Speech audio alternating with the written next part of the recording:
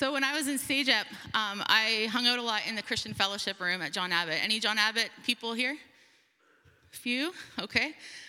There's a Christian fellowship room, if you didn't know, and right next door to that was an outdoor adventure club, which was full of people who were very weird and random. But the good news is that I was also weird and random, and my best friend Corinne, who I hung out with a lot, was weird and random, and so we got along with those people really well. So we hung out with them quite a bit, and there were 4 guys in particular who were like quite tight with us, and their names were Mark,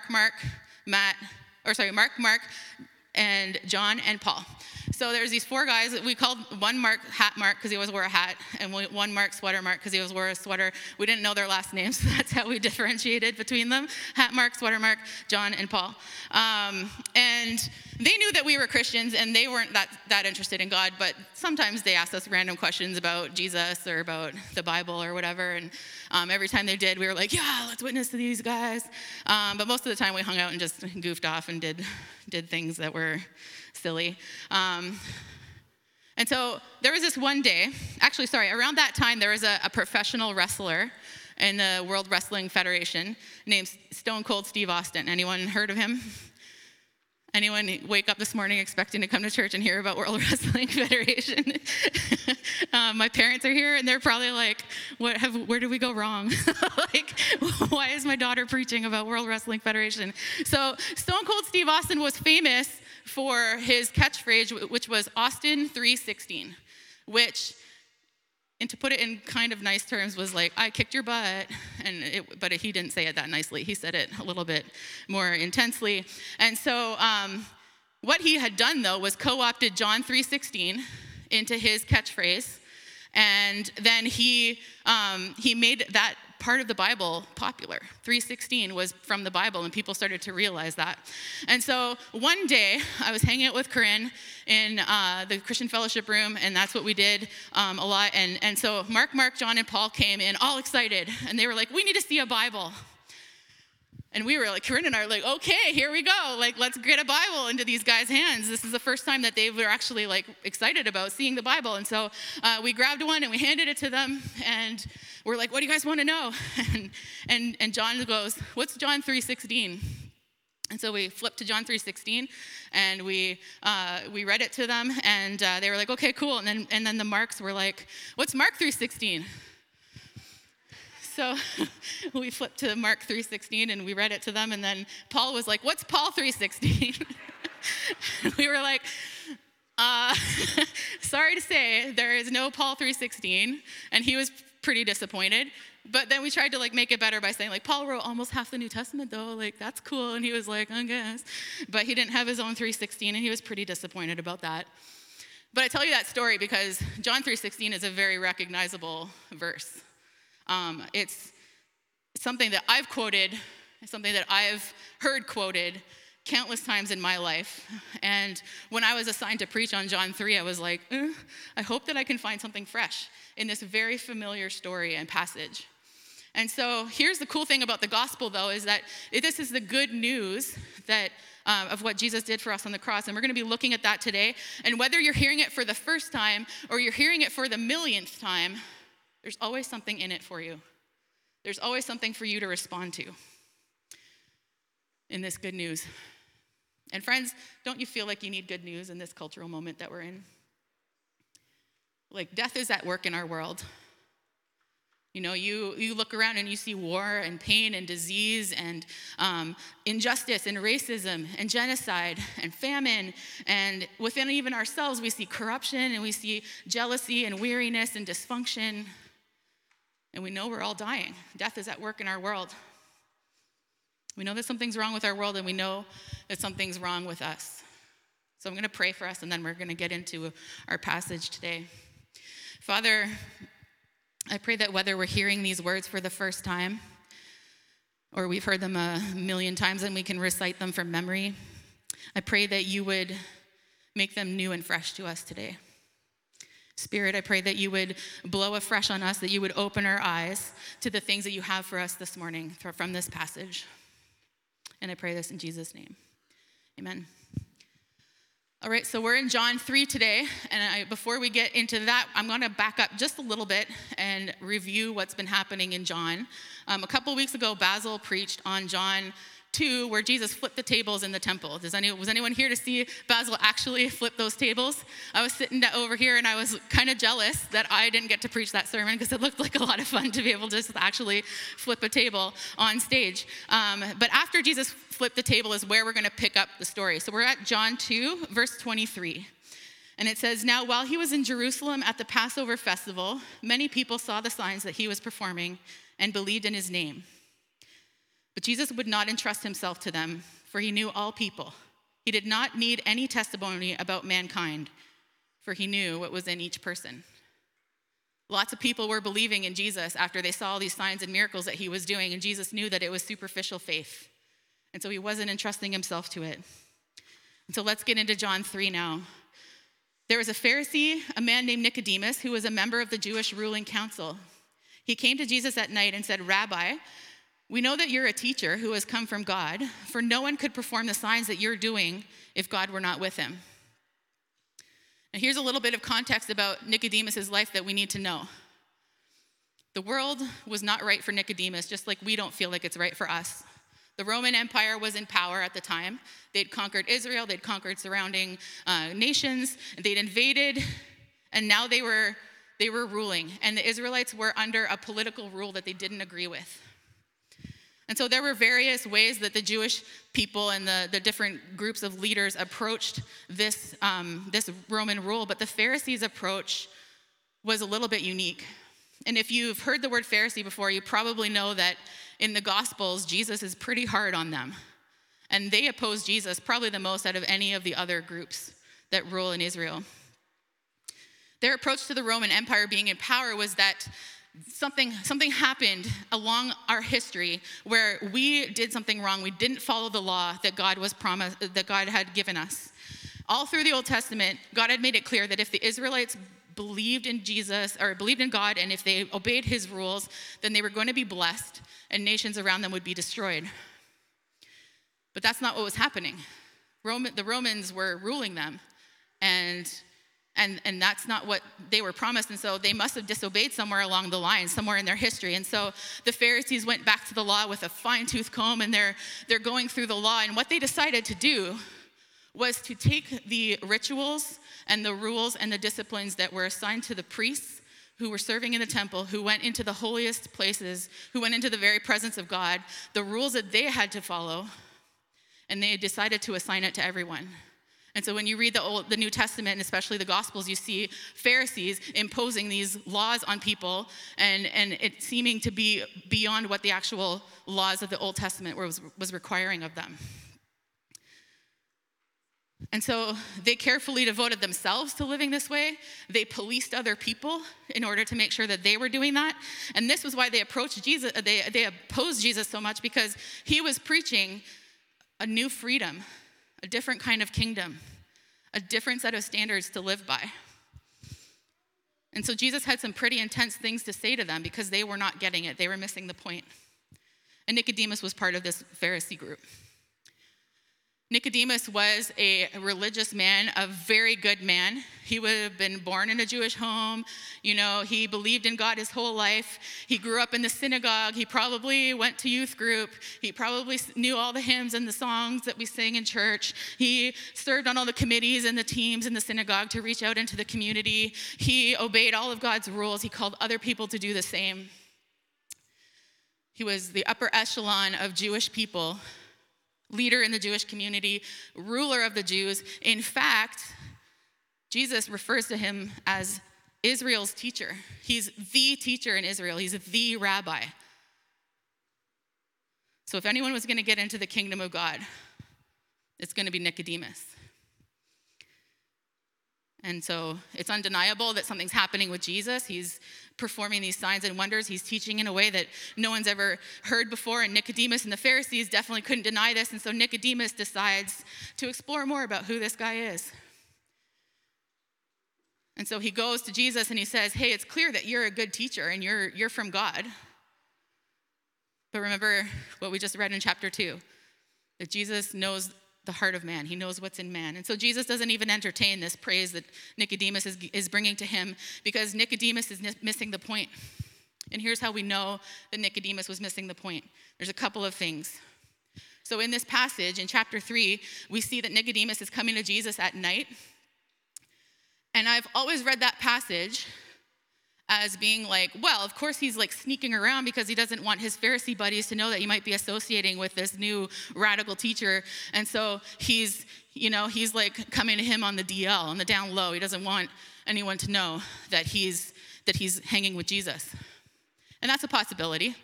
And there's other commentators who think that because Jesus was constantly surrounded by people, because he was doing all these signs and everyone was excited about him, that nighttime was the only time that Nicodemus could actually get time with Jesus that was uninterrupted.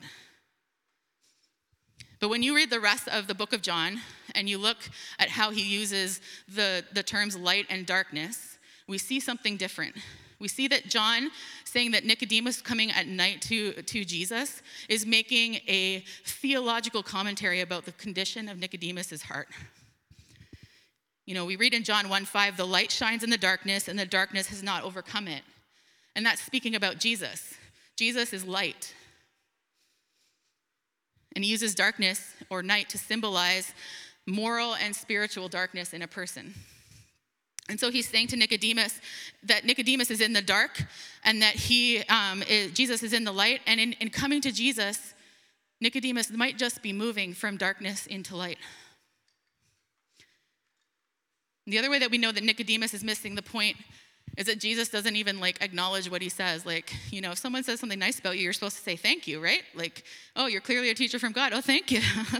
Yes, I am. Jesus doesn't even acknowledge it. He just gets to the point of what Nicodemus needs to deal with. In verse 3, we read, Jesus replied, very truly, I tell you, no one can see the kingdom of God unless they're born again. The Jews had been taught that they would see the kingdom of God just based on who they were and the obedience that they had, that they did to God's laws. And Nicodemus, because he was the teacher of Israel, was probably 99% sure that he was going to get in.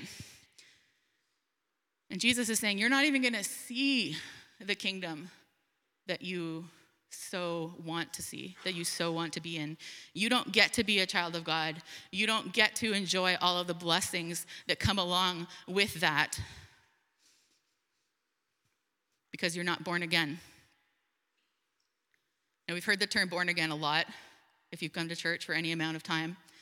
And I don't usually get into Greek stuff when I'm preaching, but here's something that's helpful that I think will help us to frame what Jesus is saying here when he says you have to be born again.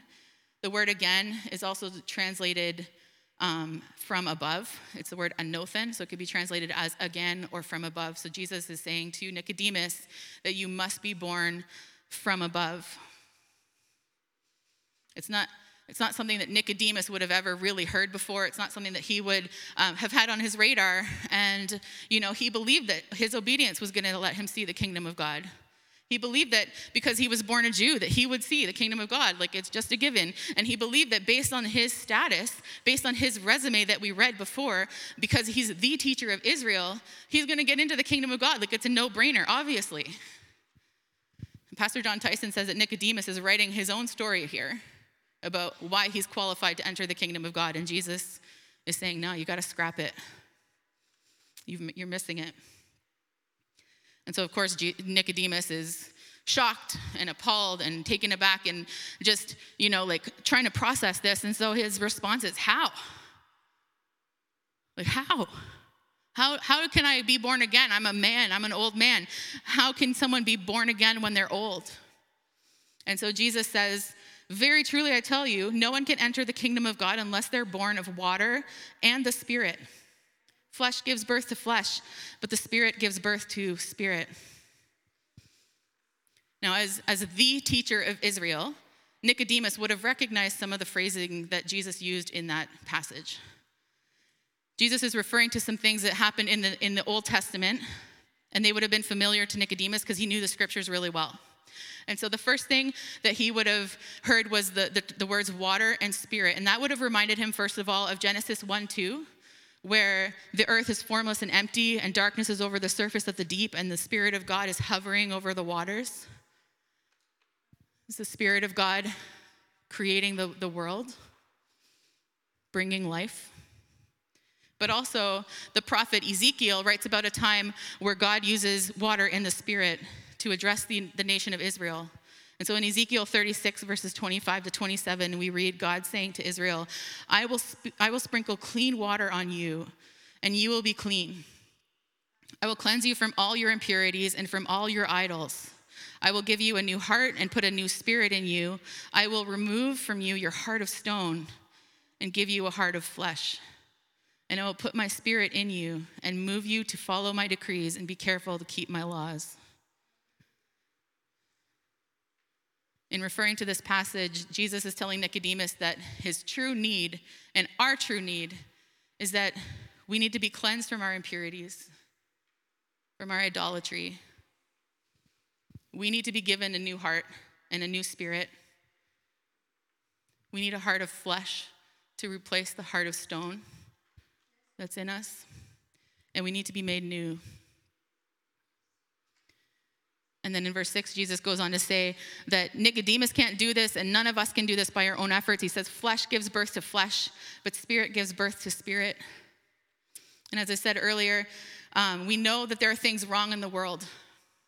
And we know that we are part of the problem, that we're familiar with our own dysfunctions. We know our failings. We know our dissatisfactions. We know our selfishness. We want to change ourselves. We want to be different. And if you spend any time scrolling through like Instagram or TikTok, you see posts and videos that are always showing like what they call glow ups. You know, like, oh, look at how I changed my life and look how cool it is now. I did it. My new apartment, that's all cool and pretty.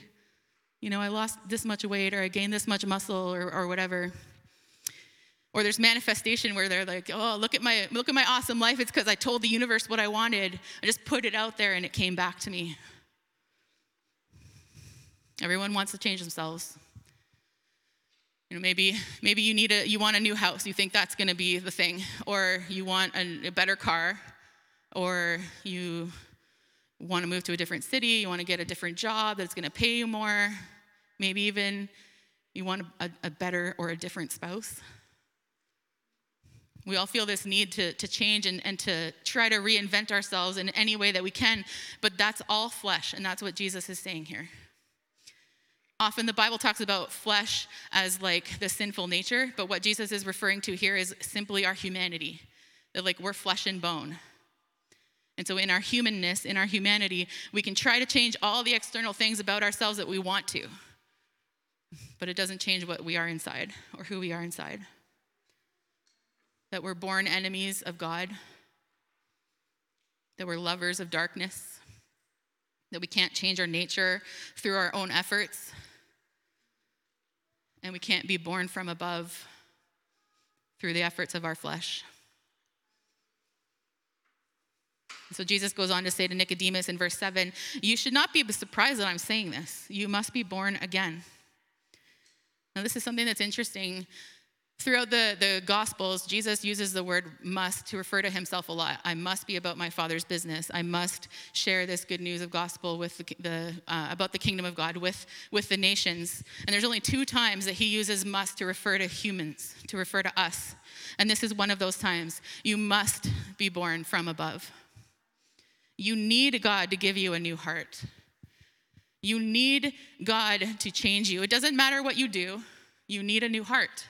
It doesn't matter what you know, you need a new heart. And if you don't have that new heart, it's not going to make a difference.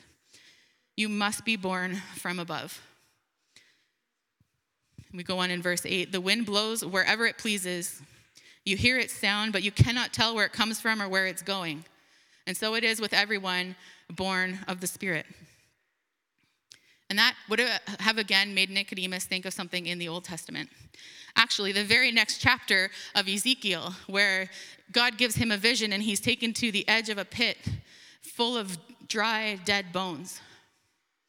And God says to him, prophesy to the bones, prophesy to the wind, And so he does, and the bones begin to grow flesh, and they begin to form into people, but there's still no breath in them. And so God says, prophesy to the wind again, and breath, the wind comes and breath enters these bones, and they start to raise up, and they stand before God as a giant army. And that's what Jesus is referring to. The Spirit brings life. The Spirit blows and brings life. And the new birth that Jesus is saying that each and every one of us needs is accomplished by the Spirit of God. And it can't be explained. Just like the wind, you can't see the effects, you can't see where it comes from or where it's going, but you can see that it's there.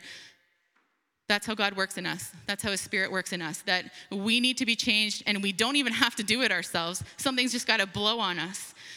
And that's a good thing, because we can't do it on our own. Because flesh only gives birth to flesh, and the Spirit gives birth to spirit. And so, of course, Nicodemus is still dumbfounded, just can't wrap his brain around this. He is entering into a new paradigm. This is something that's completely other from what he's actually ever heard before. And so he again asked Jesus, how?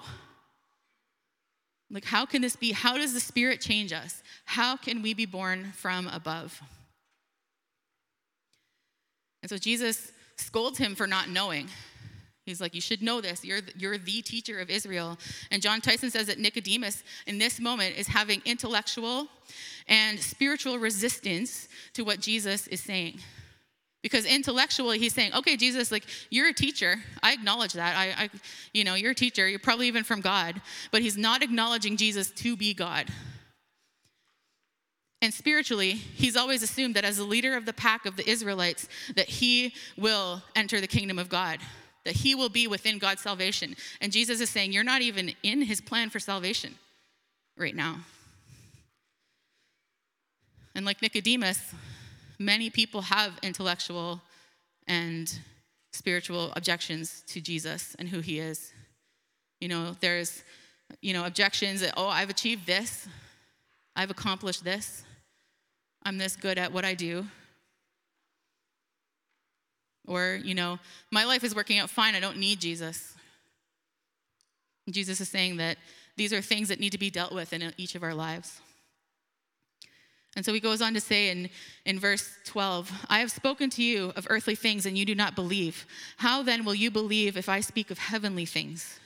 No one has ever gone into heaven except the one who came from heaven, the Son of Man. All of those things that we think are going to get us into heaven, the kingdom of God. We're going to, I'm this good at stuff. I go to church. I do my devotions. I do all of these things. Those are us trying to climb into heaven, but we can't get there on our own because we've never been there before. What Jesus is saying to Nicodemus is like, I came from heaven down to earth. I can get there. I can get you there, but you can't get there on your own because flesh gives birth to flesh. So how do we get there? Jesus is about to tell us. In verse 14, Jesus says, just as Moses lifted up the snake in the wilderness, so the Son of Man must be lifted up, that everyone who believes may have eternal life in him.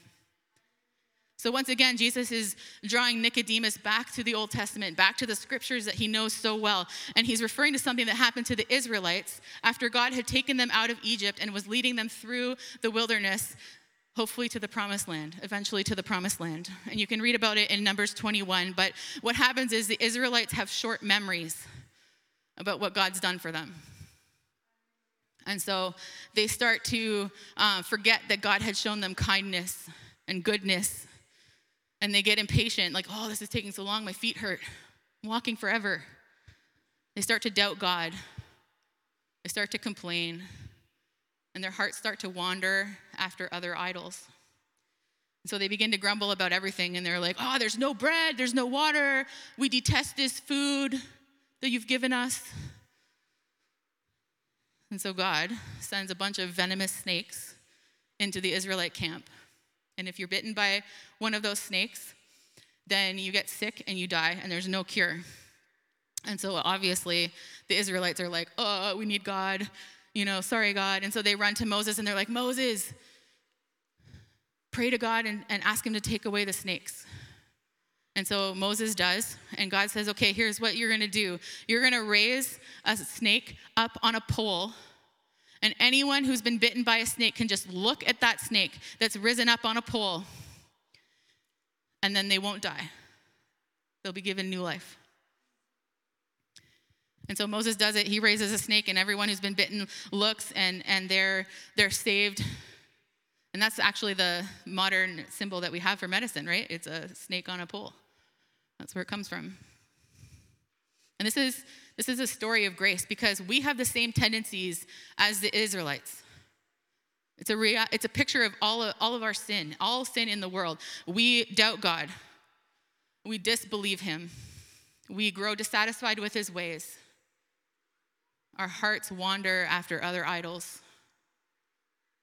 And we say to him, God, I'm not satisfied with you.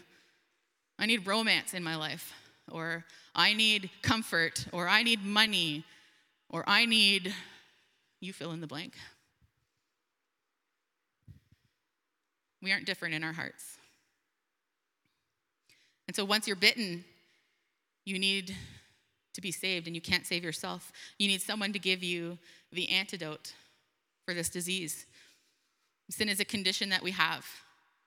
It's something that we do, but it's also a condition that we're born with, and it's something we can't save ourselves from. We need someone to give us the antidote. And of course, Jesus is saying that one day he would be lifted up on the cross, and all we would have to do is look to him to be saved. But the difference is that the renewal that the Israelites received by looking at that snake on the pole was renewal of human life, renewal of the flesh. It was going to decay again. They were eventually going to die again. But the renewal that we receive by looking at Jesus on the cross is a different kind of life. It's a life that never decays, and it lasts for all eternity. When we look to Jesus, we're given this life, and it's so simple. And why is it so simple? Why do we just have to look? Why don't we have to do all the things that Nicodemus was having to do or thought he had to do? Well, now we're coming to John 3:16, and here's the reason.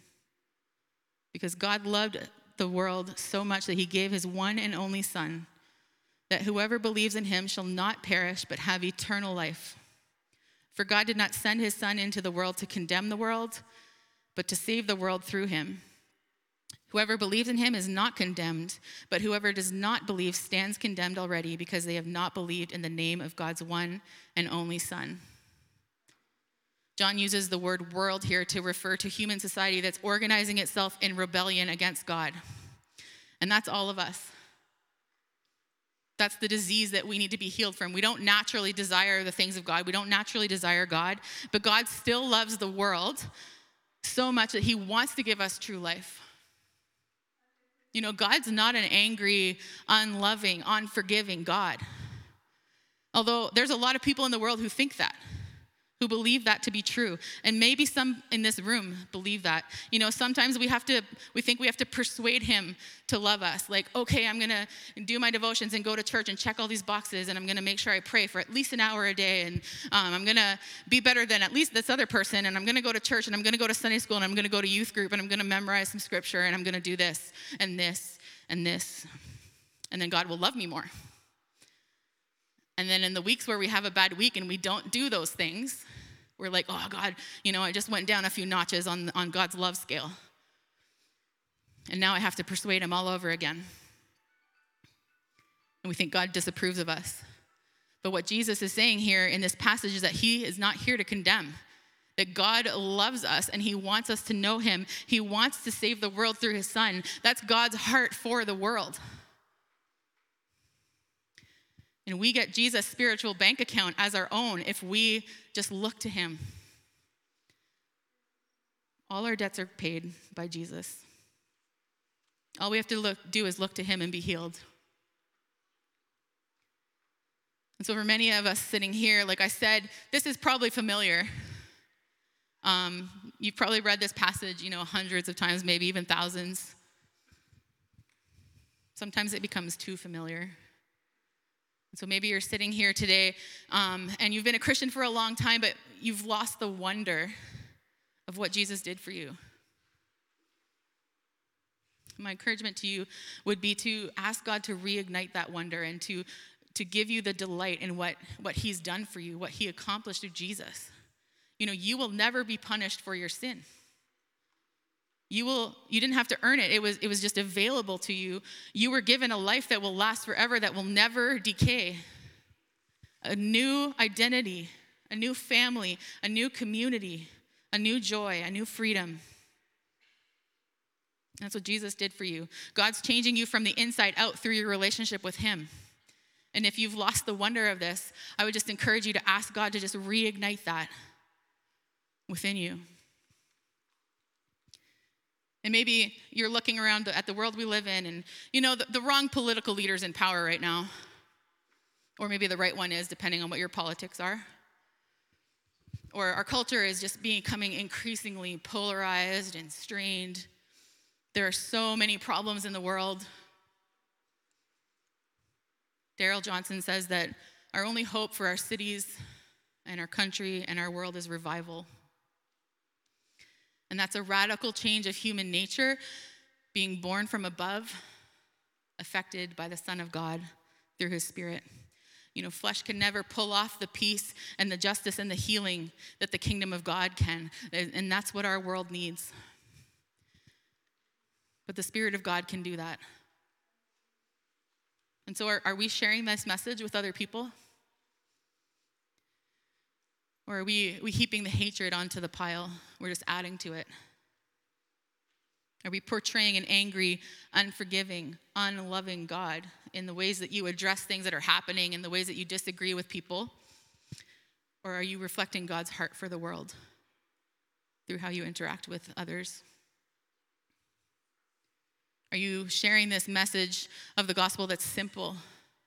Just look to Jesus. Or are we being like Pharisees where we're adding things in? And also, you have to. Jesus didn't come to condemn the world, but to save it. So instead, we need to be doing whatever it takes to reach the people who haven't heard this message yet and to tell them about this deep and wonderful and full life that God brings. This is God's heart for us and for the world. And this is what we believe our mission to be at Westview. Our mission statement says that we are a community pursuing the restoration of all people and all things through a living relationship with Jesus Christ. Pursuing the restoration of all people and all things through a living relationship with Jesus Christ. That's what we're called to do. We're called to bring this message to Montreal and to beyond. And the Spirit is blowing. And where the Spirit blows, human beings come to life. And we don't know how it happens, and we don't know when it happens, but we know that it happens. And so this is the wonder of the grace that Jesus is opening up to Nicodemus, and he's opening it up to us, and he's opening it up to the world. And if you're here today and you haven't made that decision to follow Jesus yet, but things are starting to make sense to you, maybe for the first time, maybe you've been thinking this for a while and you just haven't acted on it, I would encourage you just to respond today. And do that just by looking to Jesus and saying, I believe that you are God. I believe that I can't save myself from this disease. I believe that you came from heaven so that I could be born from above, and I don't have to try to earn my way there. Say that you believe that Jesus died on the cross to remove the venom of your sin, to cure you from what you've done, and from the condition that you have that you can't cure yourself. And then trust that Jesus took your place to save us. So I'd encourage you not to hesitate and to do that today. And then if you want to, you can come and talk to me after. I'll be up here at the front, or you can come and pray with one of our prayer partners or prayer team that will be up here, and we would love to talk with you. We don't hear much about Nicodemus in the rest of chapter 3. John starts to kind of talk about other stuff. But it's pretty clear that he doesn't lay down his Pharisaical robes and follow Jesus right there. He didn't choose in that moment to accept this simple message from Jesus. We don't know for sure what happened to him, but we do see him appear in a couple of other places in the book of John. In John 7, he's standing up for Jesus a little bit, and the Pharisees are trying to arrest him. And so he's like, hey guys, like we don't arrest people without hearing from them usually. So let's not get ahead of ourselves. So that's one instance. But the major instance that we see is in John 19, where Jesus has been crucified and he's died. The Son of Man's been lifted up. And Joseph of Arimathea asks for permission to remove his body to bury him. And Nicodemus comes alongside Joseph of Arimathea. And he spends a fortune on like 75 pounds of spices, which I don't know if you've held spices in your hand. That's an astronomical amount to me, something I can't fathom. But he spends this fortune on 75 pounds of spices to help with Jesus' burial. And in doing that, he's aligning himself publicly with Jesus' shame. And so we think that he got it. We think that he believed in the end. He didn't get it at first, but we think that he got it. And if you want to see the kingdom of God, all you have to do is look to Jesus and be saved. Let me pray for us. Father, thank you that you sent Jesus to save us and not to condemn us. Because on our own efforts, we could not save ourselves from condemnation. Only Jesus can do that, and we confess that today. And Father, I pray that you would help us see the ways that we are just trying to measure up and to get in on our own. And I pray that you would help us to understand that you are a loving God. That because of what Jesus did for us on the cross, that you can't love us more than you do right now. If we've claimed Jesus' record as our own, there's nothing that we could do that would make you love us less. Father, I pray that you would reignite a delight and a wonder in what you've done for us in this life that you've given us that will not decay, that will last for eternity.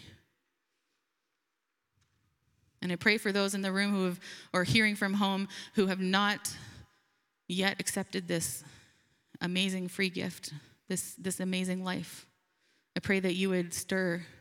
Spirit, I pray that you would blow. And we pray that humans would come to life. Father, we thank you that it's that simple. We thank you that we don't have to measure up. And I pray that we would walk away from here free from the things that might have been enslaving us before. In Jesus' name, amen.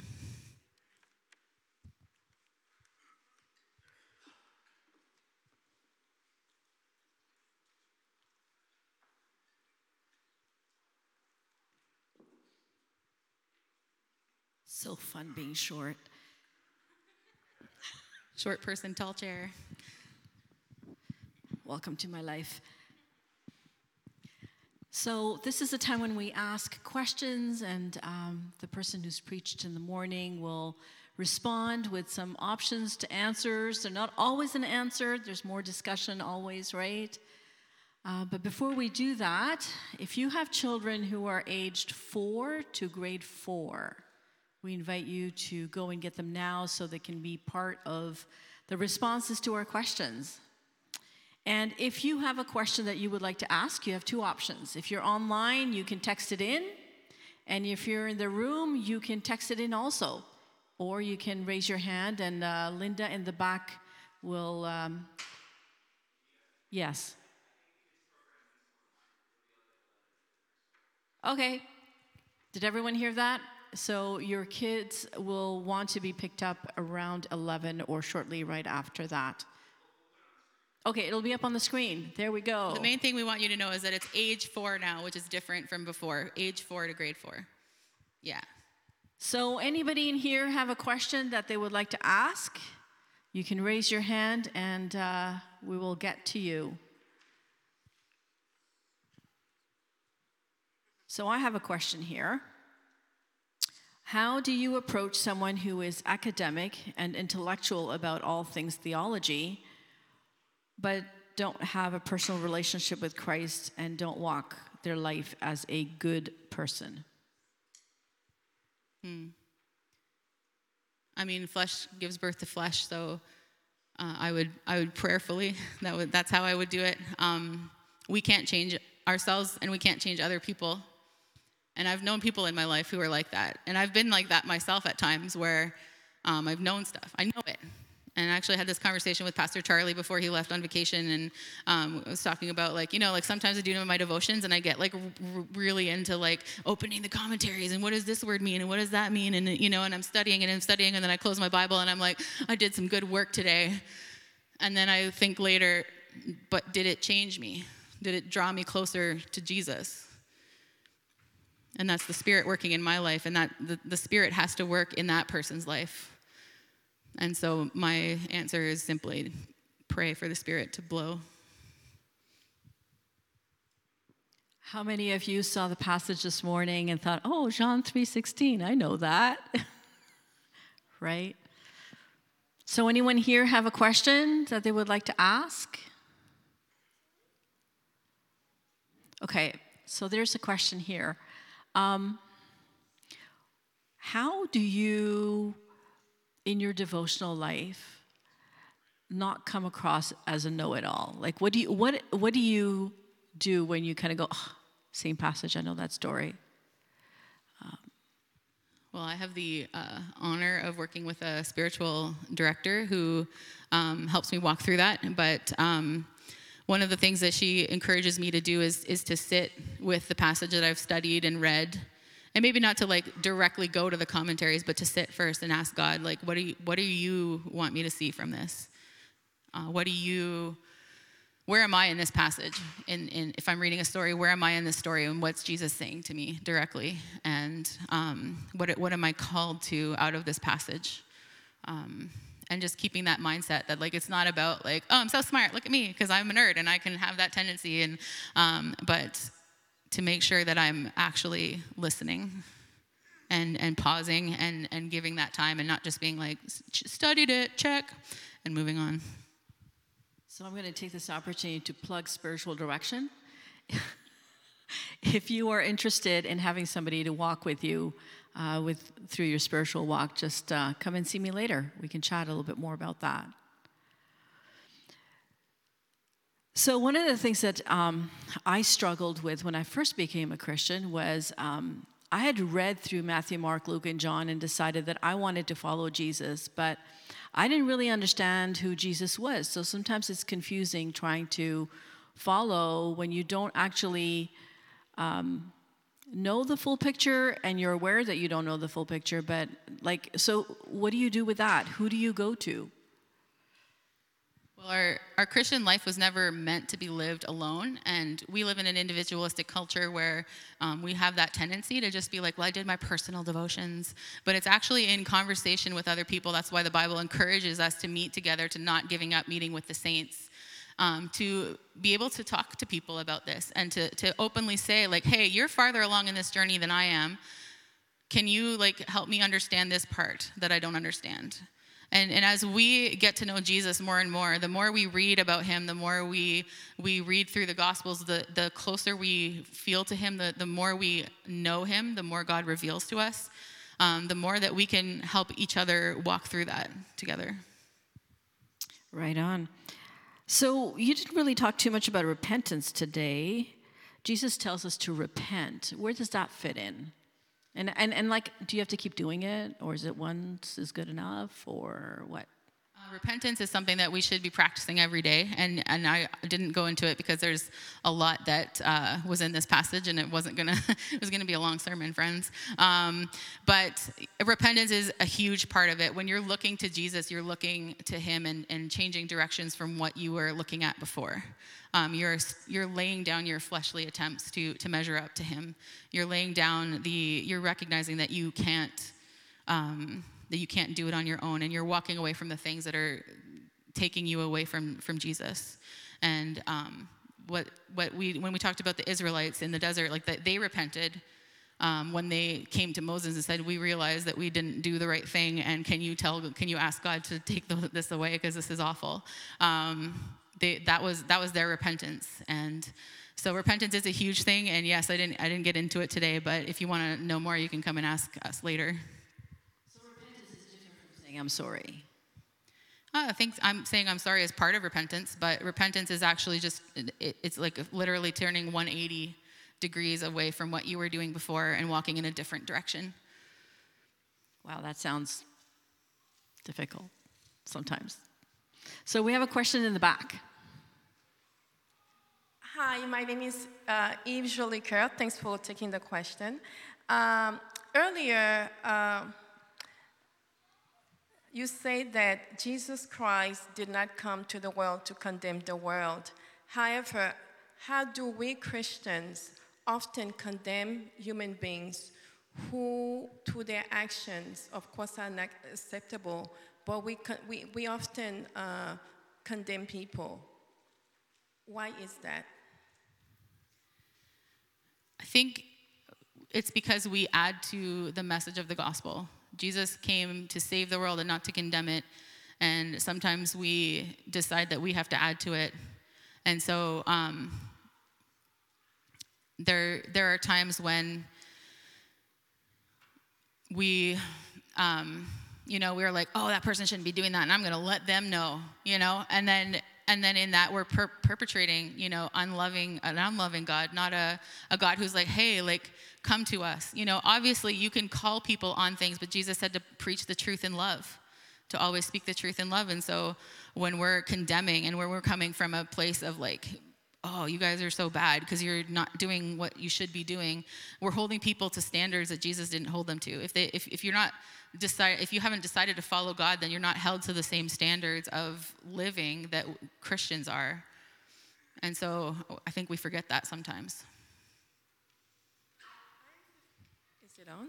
Okay. I'm 59 years old, and I grew up in a Christian home, and I got out of my box, and I met so many people who walked different paths from me, even opposition. But I believe that Jesus Christ preaches love. And once we get to know somebody and not to quickly judge them, and we realize that they too are victims of their circumstances. And I think the best way we can reach out to them to bring them to Christ is to show love, and I think that's what Jesus Christ represents. And from my experience, I've been able to reach to them in a productive, effective way. Thank you. Yeah, well said. Thanks. We have a question at the front here. So while Linda's getting there, we'll ask you this question. What is being born of water and of spirit? What does that mean?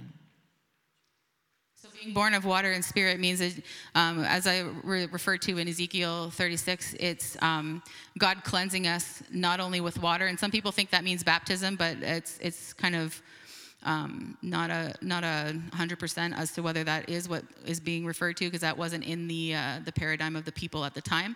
But being born of water and the spirit means that God sprinkles water on us and cleanses us and then blows on us to bring us to life by the Spirit. Go ahead. Thank you, Cheryl, for your message you have given us today. As is my custom, I take notes when I listen to a message, and you've given us many points to think about today. One of the things you mentioned in your message is that the Israelites, and I think you're referring to the Israelites in the wilderness, had short memories, and we can all agree with you there. And I think we can also agree that it wasn't just the Israelites in the wilderness, but subsequent generations had short memories. As you say that, it makes me think about us, about myself, and about us all, how we all tend to have short memories and how we forget. You know, when I read the epistles of Paul, I can sense his repentance and regret over things he did. He persecuted Christians. He was there when Stephen was martyred. He felt personally responsible, and he realized his guilt and sins. And I think the rest of his life, he was so grateful and thankful for having been saved and rescued from his sins. He remembered his past till the day he died, I'm sure, although he knew that he had been forgiven. The same with Peter, having denied Jesus 3 times. So one of the points I take from your message is that we shouldn't forget our past.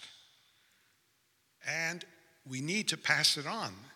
The problem with the Israelites is not only did they have short memories in the wilderness, I mean 4 decades after they came out of Egypt, they're looking back, with false memories. How good a life they had in Egypt.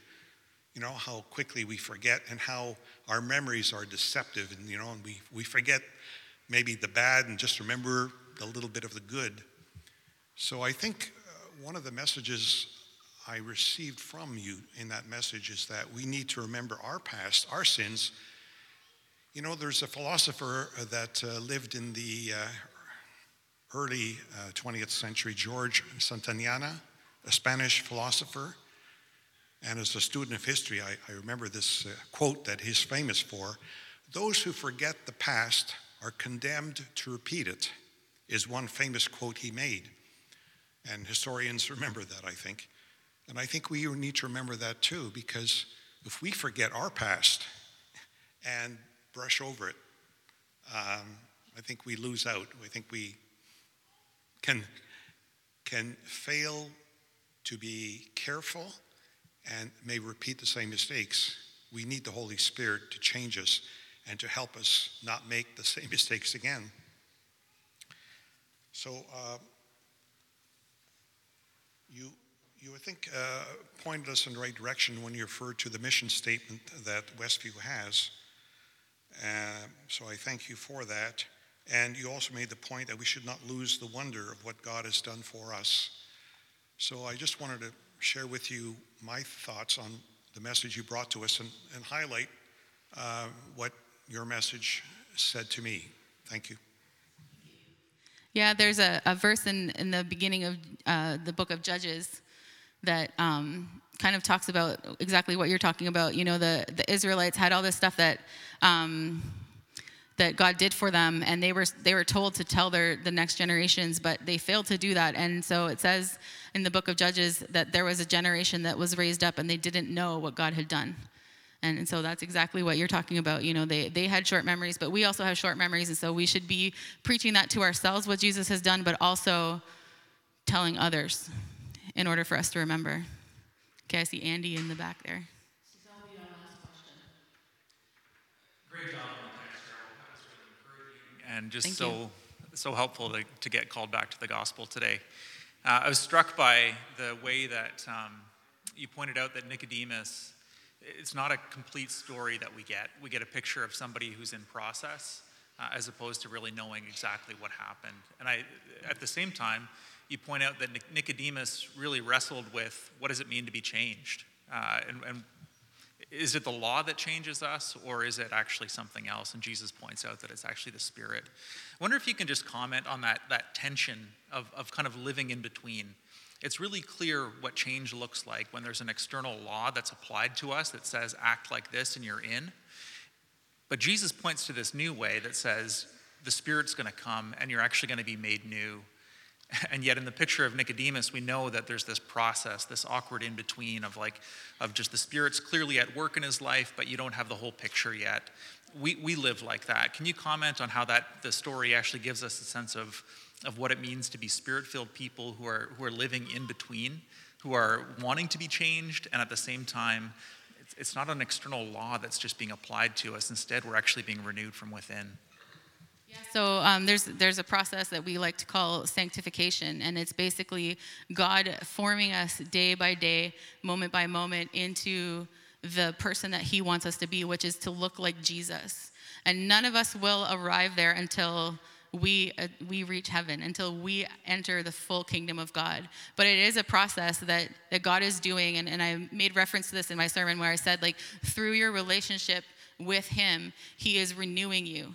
And he is bringing you to that process. And so it's something that we partner with God in. It's not just this passive thing where we lay there and God is just saying okay, well, let me change this about you today. And you're like, okay, cool, good job, God. We're actively working with God to do that. And so we are working to change the things about us that are not pleasing to God, but we can't do that on our own. We have to do that in partnership with the Spirit, in partnership with what God's doing in our lives.